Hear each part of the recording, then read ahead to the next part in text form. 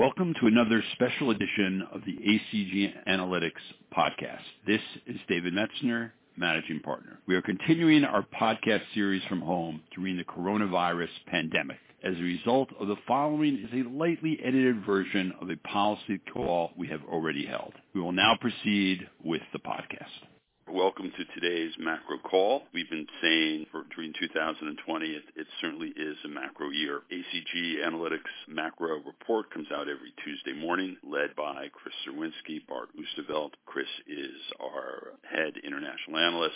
Bart joins us from the Atlantic Council and Moody's Sovereign Risk in London. Also on the phone is John East, our head of research.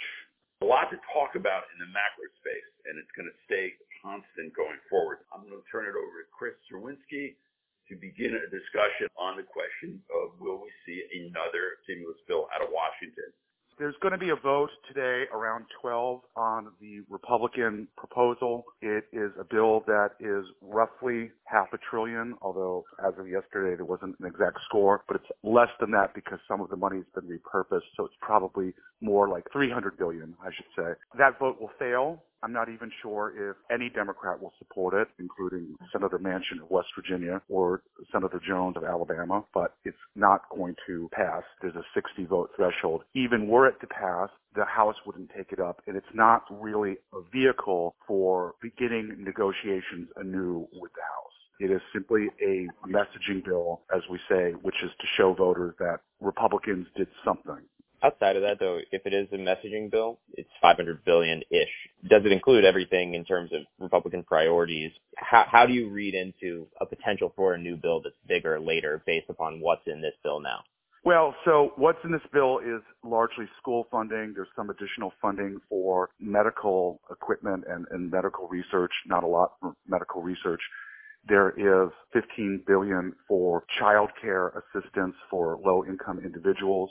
And there's an extension of the loan program so that people who have received loans can reapply if they can demonstrate severe economic necessity. Also, there is an extension of $300 per week of enhanced unemployment benefits to qualifying individuals. What is not there is another round of stimulus checks. But right now, the Republican caucus yesterday largely unified around this bill. Senator Paul of Kentucky is not going to vote for it. It is not clear if Senator Hawley of Missouri will vote for it, but it should get around 51 Republican votes so they can say that the Senate majority did try to pass something. What I'm trying to say writ large is that this is not a prelude to future negotiations. This is not, well, the Senate does something, the House does something, the leaders come together and they come up with a compromise. That's not what this is. And right now, there is no indication that the two sides and the White House are really going to come together for compromise. Everyone says they want one. All of the principal actors here have said they want to come together, but none of them actually makes the first move. Yesterday, I see these headlines, right, going across Bloomberg. Let's say, for example, Ted Cruz says there will be no bill. And then I see Senate Minority Leader Schumer is optimistic that there will be some sort of, considering what you just said, that you don't think that this is something where the House does one thing, the Senate does one thing, and they come together on a bigger bill. How do you bridge the gap between those two comments? Because obviously Schumer is not the one driving this process, right? Well, Schumer is definitely one of the people in the room, but he has largely deferred to Speaker Pelosi during this entire process. McConnell's in a tough space because he wants to protect vulnerable members, and he has wanted relief money to go out, particularly for schools and for some other priorities. But he has a caucus that he barely got yesterday to agree to the scaled-down bill, which is partially offset. And it's the deficit concerns that are really dividing the Republican caucus. So Schumer, I saw the Bloomberg headlines, but I carefully examined what Schumer said. He basically said, when Republicans realize they have to capitulate to us, we can resume negotiations. And that is just more of the same. Everyone is reiterating where they left off when the negotiations crumbled over a month ago, and they haven't budged an inch. Yeah, that makes sense. And what makes this seem even less likely to me is there's no longer any impediment on government funding, for example, right? So that could have been a forcing issue, but it seems like Speaker Pelosi and Treasury Secretary Mnuchin have said that we will not let funding lapse. So if that's the case, could throw COVID relief into that, but it seems like that's not the idea. you're left with what is going to get these negotiators to the table with a bigger package. So for me, that seems to underscore your point. So when government funding runs out on September 30th, Congress is going to have to pass legislation to fund the government, or we have a government shutdown. Attaching pandemic relief to that funding bill was always a possibility. It's never been a popular one, and I think it's now been firmly rejected by all the key lawmakers. Final question here on any type of, relief package. At what point is this just a complete lost cause and we're not getting any deal? I mean, if I were in the White House, I would be doing everything I could to move as many members of the Senate Republican caucus as possible, because all spending could aid in the president's reelection effort. So I'm a little bit surprised, but we have a chief of staff at the White House who I think is reapprising his role as a conservative member of the Freedom Caucus, with Tea Party group. Those interests diverge from those of the president. So it's been very difficult, I think, for Democrats to negotiate with Republicans because you don't see the forceful hand of the White House here. Yep. And so without that, there's really not something from the top to get this done. One last thing. I don't know what could change in terms of some catalyst. Maybe if the White House lets Secretary Mnuchin be the principal negotiator, that could change the calculus. But I don't think we're going to see that in September because I don't think there's enough time to pass a continuing resolution. Now, if there were a change, though, you would see a bill move through Congress at lightning speed. That's a good point. I want to move outside of the COVID bill itself and just briefly touch on the state of U.S. elections. There are more polls coming out. It does seem like the race is tightening, as you've been predicting, John, both at the presidential level and also in some of these Senate races. Are there any of these battleground states that look to you like they're flipping from a Biden 5, 6, 7% lead to within margin of error? Yes, polling data is actually pretty terrible. And what I'm seeing is a pretty wide divergence between a lot of more established so-called credible pollsters who have bigger budgets showing Biden with a clear lead in the battleground states, but not an insurmountable, especially if you compare polling statistics this year to what they were this time in the race against Secretary Clinton. But I'm seeing smaller polling firms, many of whom are state-based or less well-known, showing Trump a lot closer. And when I look through the polls, it doesn't look like they're not credible at all. So there is a divide in the polling data, but what we're seeing is a narrowing of the race.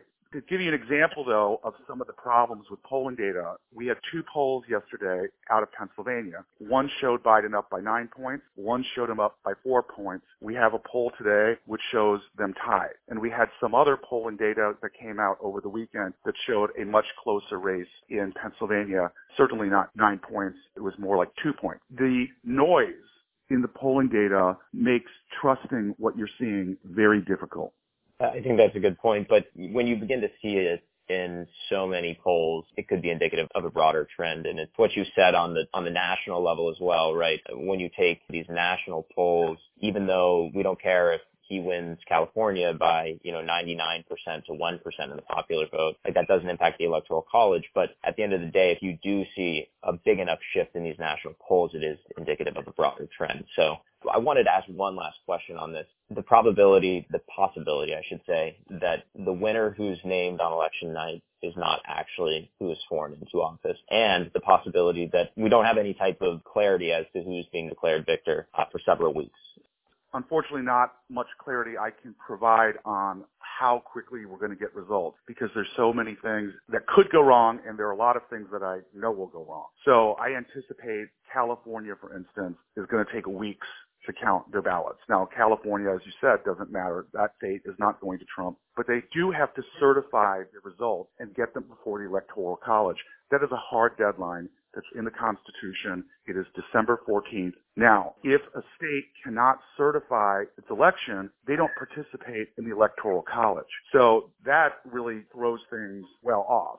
There's another problem where if you have, let's say you have a very close election in Florida, there's the possibility for competing slates of electors. Florida is probably not the best example because their legislature and governor are Republican. But you have some states like Michigan where they have a Republican legislature and a Democratic governor. If you have a close election there is a legal question of who gets to certify the electors. It looks to me like the best evidence is the governor, because that's what the 1874 untested statute that Congress passed after that disastrous election says. But one could imagine a legislature passing a rule that says that the governor must certify electors that the legislature chooses. So we would have court cases on that. So unlike Bush v. Gore, where you had one credible court case that got to the Supreme Court, we could have a myriad number of credible court cases. So what you really hope is that the election is not close.